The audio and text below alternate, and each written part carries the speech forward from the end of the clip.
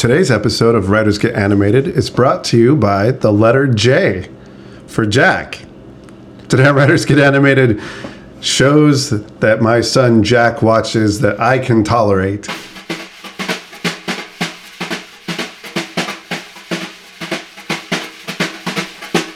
Good morning, everybody. I'm Mackenzie Worrell.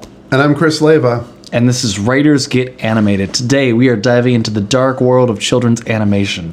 Dark world. I know what you're thinking. Children's animation, isn't that a tautology? Well, I mean for children who are more than young at heart, but also young at age.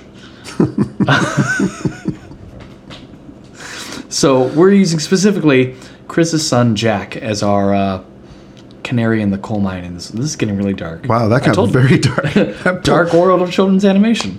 So my son Jack is 3 and a quarter. And a quarter. He enjoys a great deal many things. His favorite thing in the world is Thomas the Tank Engine, Thomas and Friends. That is not something we're discussing today. That's its own episode. It's its own episode. We're not touching Thomas it's a today. 5-parter. Today we're talking, we're going to do a little bit of a global overview of children's programming slightly. Not saying too much. And then we have 2 examples, specifically an episode of Puff and Rock, which is on Netflix. You can catch it on Netflix. And Doc McStuffins, which you can catch on Disney Junior online or through iTunes or other places to watch your cartoons. So starting there, when you're writing for children,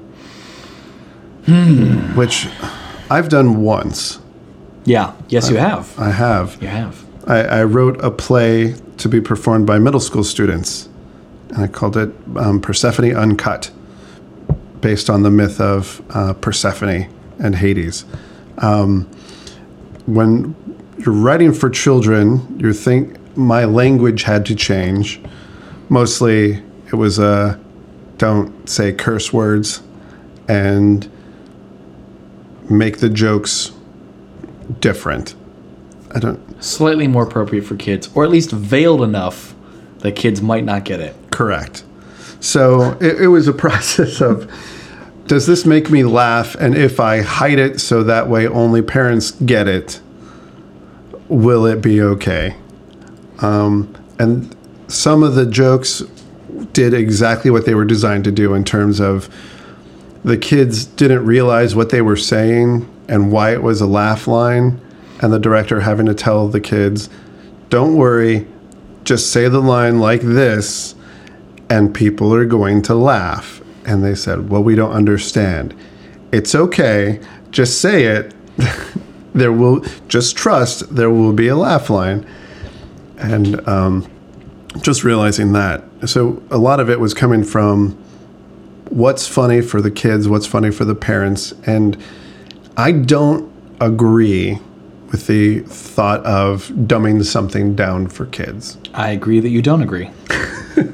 I don't agree with that. I don't believe that we should talk down to kids and speak a different language. I think our vocabulary does have to change so that way we can bring them with us. But I don't think things have to be overly simplified for them. The concepts don't have to be simplified, but the language might have to do some changes there. Yeah.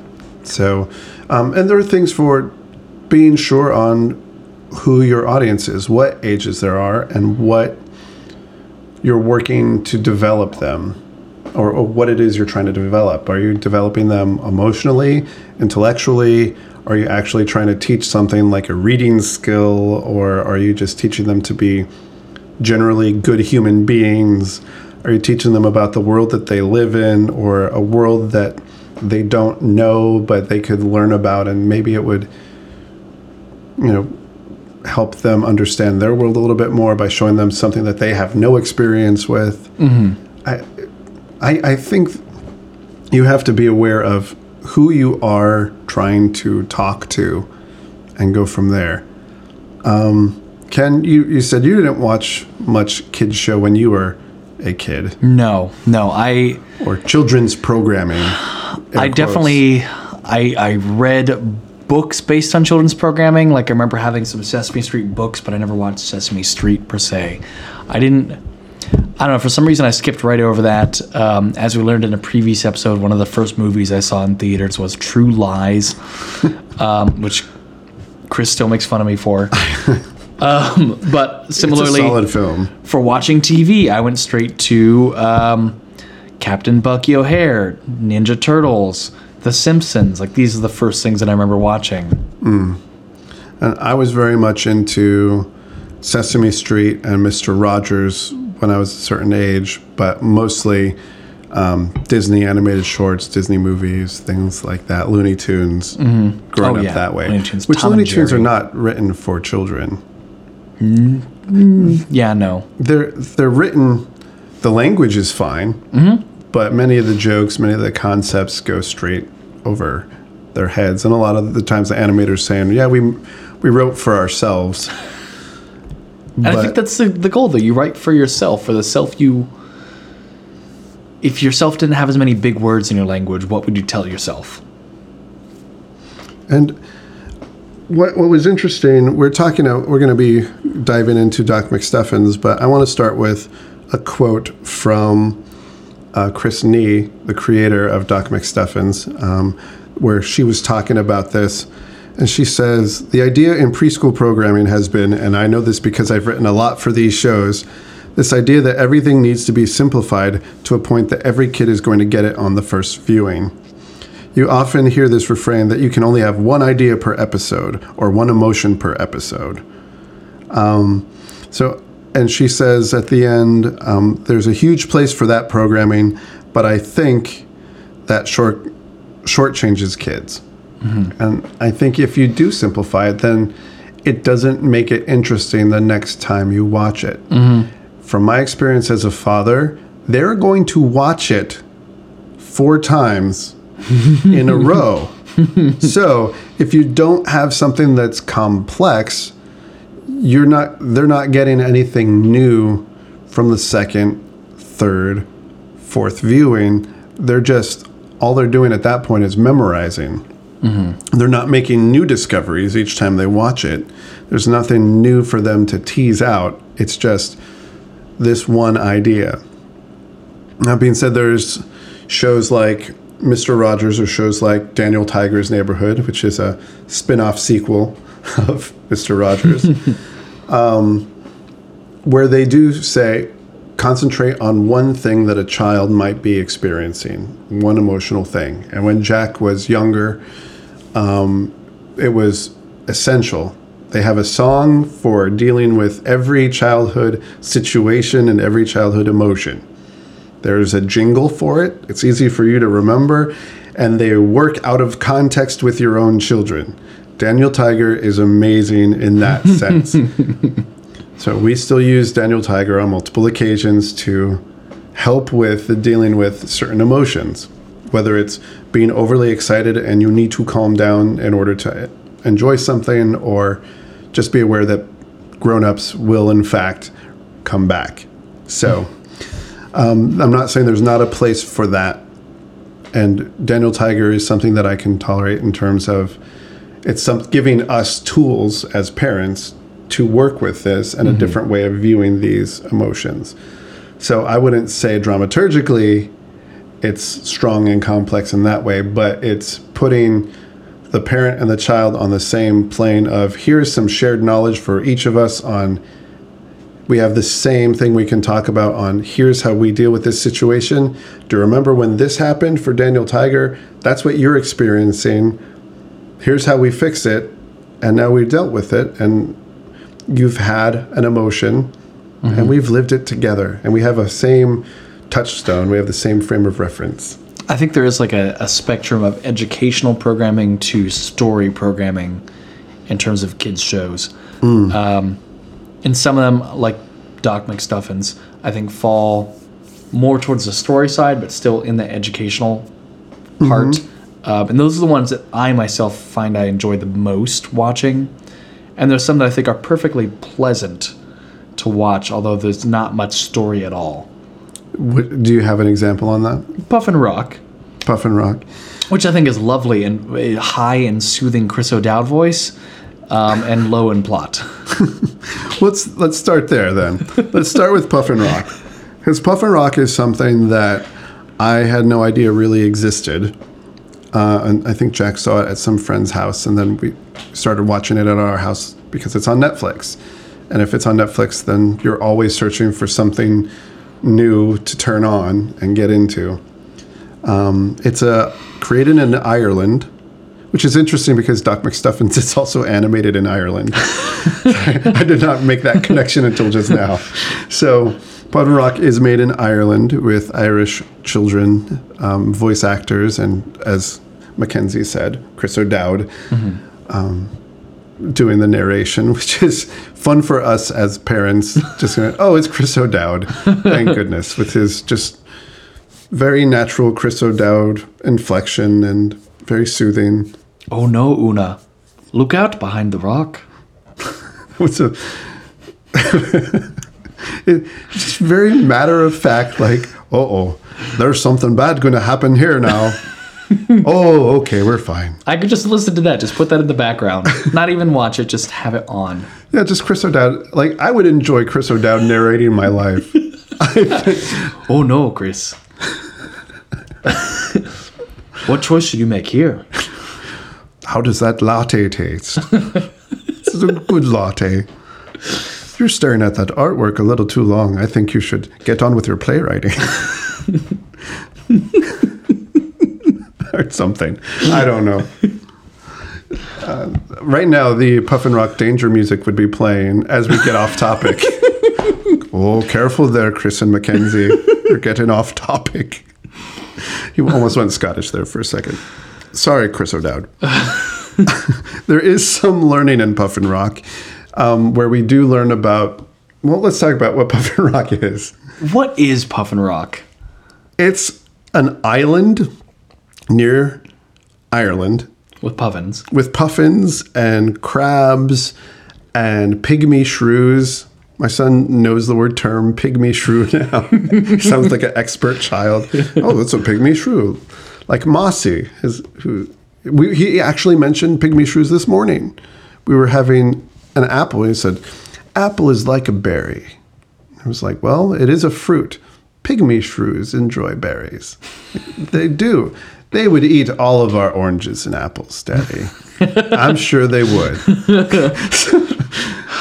There's a lot of facts there. Yeah.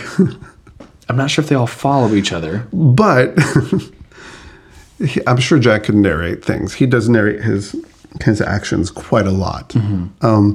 But there is some learning where you learn about this ecosystem of this island. And there are puffins. There's a main family of puffins. Papa Puffin and Mama Puffin and the daughter who's the hero of the story, Una, and her little baby brother, Baba, who only says Baba. That's his term. That's what he says. And they always seem to have more animal friends. They have lots of animal friends. And on this island, it's very diverse. They have friends who are owls.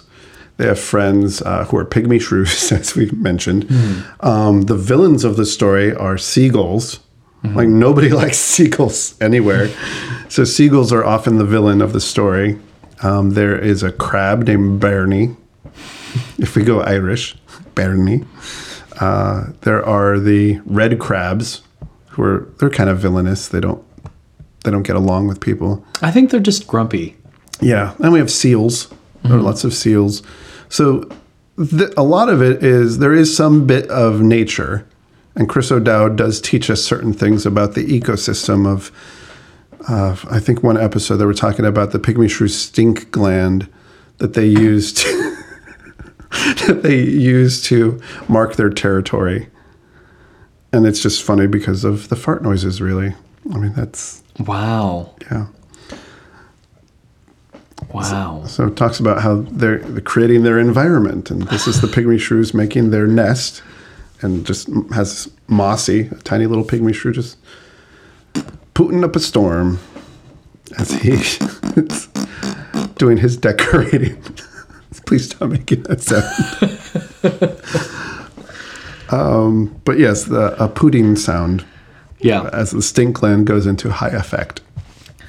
I find that when there is conflict in the show, it's solved almost immediately. It's kind of like there's a series of events happening. The events are all connected. But there's not a character arc necessarily. No. Sometimes. Sometimes, but not very much. And there's not really a lesson learned. There's small little problems that happen. And there's usually one moment of intense, we'll call it danger. I don't know. Usually with seagulls. Usually with seagulls. And there is a few single note danger music that happens. Ding, ding, ding. Ding, ding, ding, ding. It like ding, ding, ding. That's all it is. Ding. It's very like Eyes Wide Shut, the Kubrick film, where it had that kind of music. Are we comparing? I'm not comparing Puff and Rock to Eyes Wide Shut. I am not. Musically, they are connected somehow. Do not watch Eyes Wide Shut with your children. Actually, or with yourself sometimes. Or I was like, or just don't watch Eyes Wide Shut. Really, there's no reason. But this moment of danger, which is told by a very specific musical cue. It's the same musical cue. It's not hidden within something, how they might change the Imperial March to fit and sound a little different. It's the exact same musical cue. And then when it's resolved, the same musical happy cue comes out of it. So musically, which is something that Jack is very much in tune with, so to speak, I did not mean You got Nigel to laugh and everything. I know, I'm doing pretty well this episode. It's very clear how you're supposed to feel with that music. So, but you're right. The danger lasts seconds. Yeah. The danger is resolved, and each episode is 7 minutes, and the danger lasts under 10 seconds. Yeah. It's long enough for the musical cue. And then once we hit the edge of that phrase, things are fine. It's usually revealed that the thing we were afraid of were just seals that were asleep, and things are fine. I was going to say, specifically in cave camping, like the first episode of Puff and Rock I'm watching, they go to the cave to go camping, and it's like, it's Baba's first time in the cave. Like, okay, the plot's going to be Baba gets lost. And they get to the cave, and Baba's hungry. Okay, the plot is Baba trying to get a fish, and Mama's going to go get it. What's over there? Okay, it's just seagulls. It's not a problem. What's over there? It's just Barney. That's okay. What's behind Barney? It's Mama with the fish. It's like immediate problem resolution. Instant gratification. Unlike Doc McStuffins. Okay. Which you don't necessarily have to transition to now. But Doc McStuffins, I feel, is more... introduces a problem concept early on and spends a whole episode trying to solve it. It's a complete arc. Well, she's more into the scientific method as well. Oh, yeah, you're right. When she goes... with singing. She's a doctor. If my scientific method had singing in it, I probably would still have been a science major in college. I think most science would be great with singing. This is what we do when our plants die from being exposed to estrogen. Which is I take it back. It's an actual science project that I did in college. Maybe Lin-Manuel Miranda could come up with something for science students. Hamilton-esque. Oh, okay. Oh, I'm sorry. I was like, who's Miranda? No, not Lin-Manuel Miranda. Oh. Composer of Hamilton. If you're listening. Please, just write, help science the way you've helped American history. Science, the musical. Tesla. Oh my gosh, you could do Tesla. No, I'm going to do a Tesla. Not a musical. Don't do Tesla. Not a musical. Something just other a than play. Tesla. Now Doc McStuffins. Danger music. Dun, dun, dun. We're going to have to give this to Nigel. Chris and Mackenzie are off topic again. What if we pay Chris O'Dowd to do that and just play it whenever we actually get off topic? Oh, no. Like right now. Doc McStuffins. What is Doc McStuffins? From your experience, this is the first time you've heard the name. But this was the first time sitting with our little family with Jack. You sat next to Jack. I did. On the couch. Who loved it. He wanted to I think he wanted to cuddle with mommy and cuddled up next to me briefly, then realized his mistake and went over to Rochelle. He's like, okay, no, not you. But it was good. I've heard Doc McStuffins has kind of been a long-standing mystery to me because I keep hearing the name Doc McStuffins, and I felt for a long time, each time I heard the name, I learned something new about Doc McStuffins. So what have you learned? First, I learned Doc McStuffins was a thing. And then I learned that Doc McStuffins... like a show. Yeah, like a show that existed. I was like, she's a girl. No. Okay. Doc McStuffins, the show, Existed. is a thing that exists. Okay. And then I learned that Doc McStuffins, I think it was the Disney show, was the second thing I learned. And then I learned that Doc McStuffins was not white. And then I learned that Jack was Doc McStuffins for Halloween. And then I learned that Doc McStuffins is a girl. In that order. And then I saw Doc McStuffins. I'll have to show you a picture of Jack as Doc McStuffins. For I saw that. That's Oh, how I did I? knew that he went. Well, that's to Halloween. right. Yeah, We you made did him a show little that. bag. That's right. Yeah, he has his doctor bag. Complete with, I'm very proud of the big book of boo-boos that me and Rochelle made. Now that I've seen that Yeah. in show, not In like shoe form. Yeah. Shoe form? Shoe In the form? shoe. in Still shoe Irish? form. Chris O'Dowd, save us. Dun, dun, dun. But this was interesting. I thought that it was a fun concept because who, as a little kid, hasn't been like, "Oh, my toy's broken. How do I make it better?" Whether or not you could. Like as a kid, you've had the experience of a toy breaking or something happening to him. Like this is a great concept for a show, talking about scientific method and doctoring and wanting to be a doctor. And showing care towards things. And there's also learning a lesson that matters in the child's world as much as the world of the toys. So, And the world of parents. right, in the world of the parents. So, Don't overeat. right, gulpy gulpy gators, which is not at all like hungry hungry hippos. At all. So, And in fact, it's really just one gator on one gator. so essentially you have different gators and a bunch of marbles, and the gators trying to eat these marbles.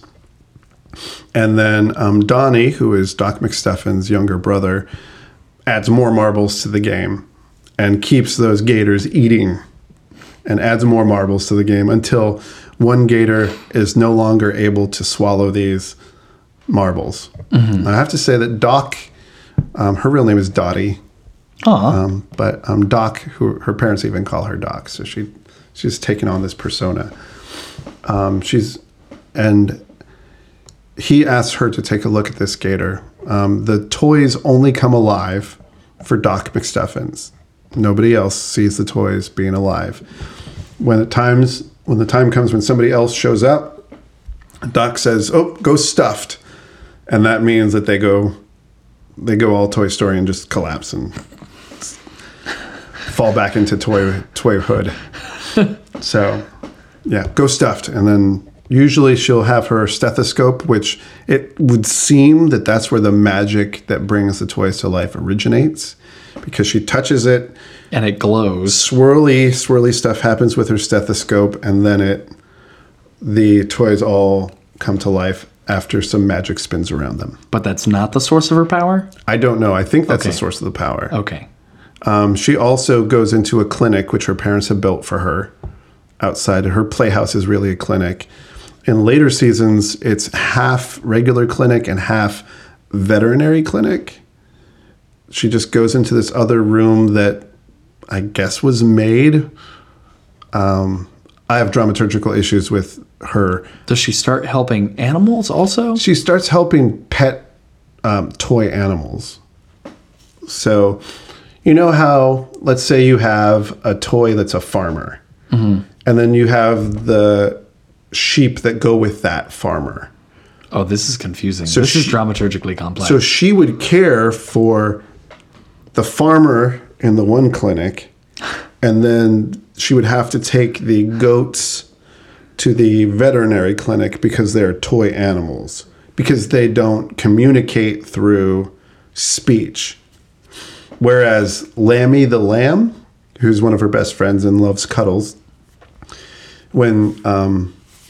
she asks for 10 cc's, it's for carrying cuddles from Lammy. Lammy will hug the toy and make the toy feel better, which I think is adorable. I think it is dramaturgically, it's adorable. Mm-hmm. That's my. She would be seen in the regular clinic because though she is a lamb, though she is an animal, she has the power to speak. The goats, which don't speak, are seen in the veterinary clinic because they need a vet because they're animal-based. They can't say anything. Oh, yes, I got that. So I know dramaturgically there's something. They're all plastic. They're not all plastic. Some of them are plush. Okay. Lammy's a plush. See, if you had like a plush clinic and a plastic clinic, that might make more sense. Because, well, the way you care for something is a little different. You care for a pet one way. You care for... I don't know. It's just, you're just having dramaturgical issues because one is a animal and one is still an animal. And they get seen in different places. Yes, exactly. I think it's sentience. Okay. I think that's power of rational thought. So the sentient toys that come alive when she comes into the room. Oh, well, the goats still come to life. They don't have reason the way that Lammy has reason. Stop laughing.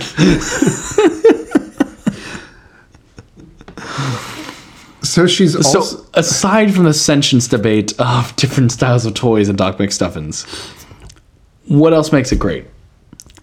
Well, as Chris Nee says, I have another Chris Nee quote. She says, "I don't sit down and say, I'm writing for 2 to 7-year-olds right now. I try to create a strong world with strong characters who you are going to believe, but also have real flaws. I think the flaws allow you to also let them have their heart on their sleeve and not feel too sweet and saccharine." Which is what I completely believe. Mm-hmm. I think the reason why Doc McStuffins works so well is everyone is specific. Some people have their thing. Mm-hmm. For example, there is Stuffy the dragon, mm-hmm. whose thing is, his shtick is, he's the brave dragon who's not really all that brave, but he talks a good talk and he quips a lot, and he just has this personality where he's like, I'm trying to think of a good example for what he just has a lot of catchphrases and it's just silly and clumsy. Yeah, what Stuffy lacks in competence, he makes up for in one-liners. Yes. Yeah. There we go. And then you have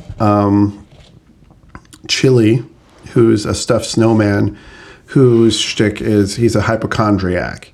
He always needs a checkup because he's always feeling something. People have to remind him that he's not going to melt because he's not a real snowman. He's a stuffed snowman. Mm-hmm. They also have to remind him that it's okay because he doesn't have legs. He's like, I can't feel my legs. It's like, well, you don't have legs. It's like, oh yeah, that's his thing. And he's more afraid than anybody else, really. It's just mm-hmm. great. But then you have lots of other toys that you can bring in just with great personalities. And usually they're done by guests. So you have people from Modern Family coming in because, Disney and ABC and stuff like that. So I was like, that's a weird crossover. Not really. Synergy. Yeah. That's the synergy sound effect. So our sound effects so far are pashing. And I'll leave another one. We have more. Yeah, I'm not going to. That didn't turn out well.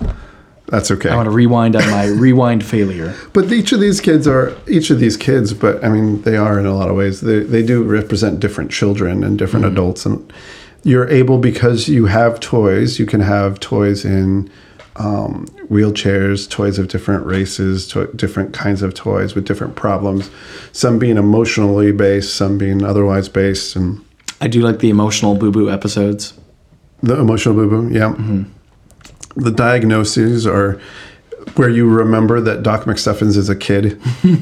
Oh, you have, I can't think forget of some one. of them. Usually they end in osis or itis. Oh yeah, the gator was like overeateritis. Yeah. And it's just this kid coming up with, I know what's wrong with you. It's this. And she comes up with a name for it. But they do help with behavior. So Jack doesn't leave his stuffed animals on the floor because he's afraid of them getting the dusty musties. It's like, that's going to give them the dusty musties. You don't want them to have the dusty musties, do you? Oh, gosh, no. Not the dusty musties. In my head, that's like, well, you don't want to get SARS, do you? No one likes SARS. It's the plush equivalent of SARS. You don't want your dusty musties is plush SARS. Ding, ding, ding. Ding, ding. Oh, Kristen McKenzie.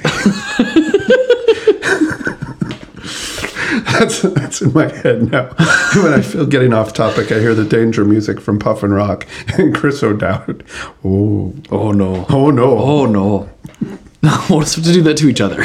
Oh no. Oh no. I'll just tap on the table in a certain way. We're doing the plinking sound. Do we have more on Doc McStuffins? The one thing that I like from Chris Nee, and you can hear more from Chris Nee and her thoughts on it's a more adult thing, but she was on an episode of Script Notes. She was on an episode of Script Notes. It wasn't about writing, which was a fun thing. It was just a random advice episode where John August and Craig Mazin and Chris Nee were helping listeners with their problems, and her talking about her life as a writer and other things that got snuck in there. But it was fun to listen to her. And I was like, this is the woman who helps write, create this show that Jack just enjoys so much. So learning about her that way. I have one last quote from Chris Nee, which I think is just great. She says, "Ultimately, storytelling is storytelling. And I don't see that it's fundamentally different for preschoolers than for adults. I mean, obviously for preschool, we're not doing Game of Thrones. That has a particularly complicated backstory." She's talking about the backstory. It's like everything else, that's not really what makes Game of Thrones, but it's about the backstory, the complication, what are you creating? Mm-hmm.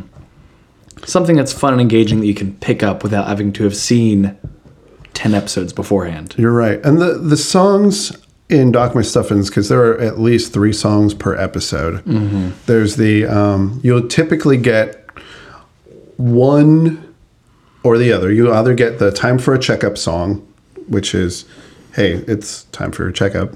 You'll get the What's Going On song if it's a more emotionally based. So, hey, what's going on? Tell me what's wrong. And then you'll get a song where either the problem is solved or the character is expressing what hurts, what ails them. And then you'll get the I Feel Better song, possibly, if they remember to do that. Of course. But it's different. Each episode, you don't hear the same song every time. And the songs are fun. And they're on, you can listen to them. I've asked Siri to play some Doc McStuffins songs for Jack and did not feel too bad about that decision. So through Apple Music? Yeah, they're fun. They're fun. Okay. So try it out. I would not make a playlist and listen to that all day, but unless it's Chris O'Dowd's voice. Okay. Chris O'Dowd presents. This is an episode of Writers Get Animated brought to you by Chris O'Dowd's voice. Oh no. Oh. He says other things in the show. I just like other than oh no. Oh no. Do you have a favorite thing? I think one of my favorite things recently was a more recent episode of, so not from the episode that we watched, but there's an episode with Queen, Queen Amina, who all the other toys were calling her Bossy, and Doc McStuffins comes in and tells her, you're not. That's not a nice thing to call people. You don't call people bossy. She's not being bossy. She's being a leader. She's being a good leader.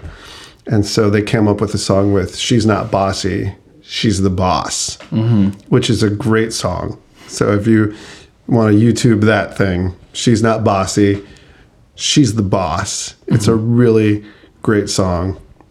Jack loves that one.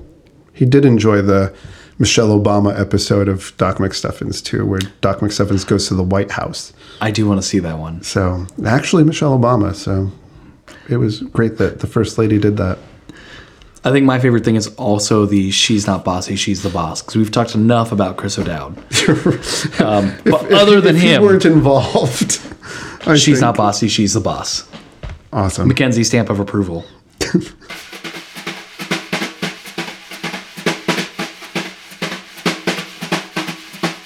Homework time. There is no homework time. No homework. There is no homework. Special treat. I know we seem to do no homework often. But this, we have we a need reason. it. We have a reason for it this week. This time we're busting out the wheel. We have two wheels. We have our wheel of crossovers. Wheel of cross overs. Why did you do it that I don't way? know. And then we have our wheel of tropes, of TV tropes and ways that we can mix those crossovers. So we're going to be, it's part nerdery, part Improv. part... That part was not improv, where we said improv at the same time. No, it wasn't. Or that was improv. It wasn't. It was happenstance. There we go. Kismet. Yes. That's what that was. That was...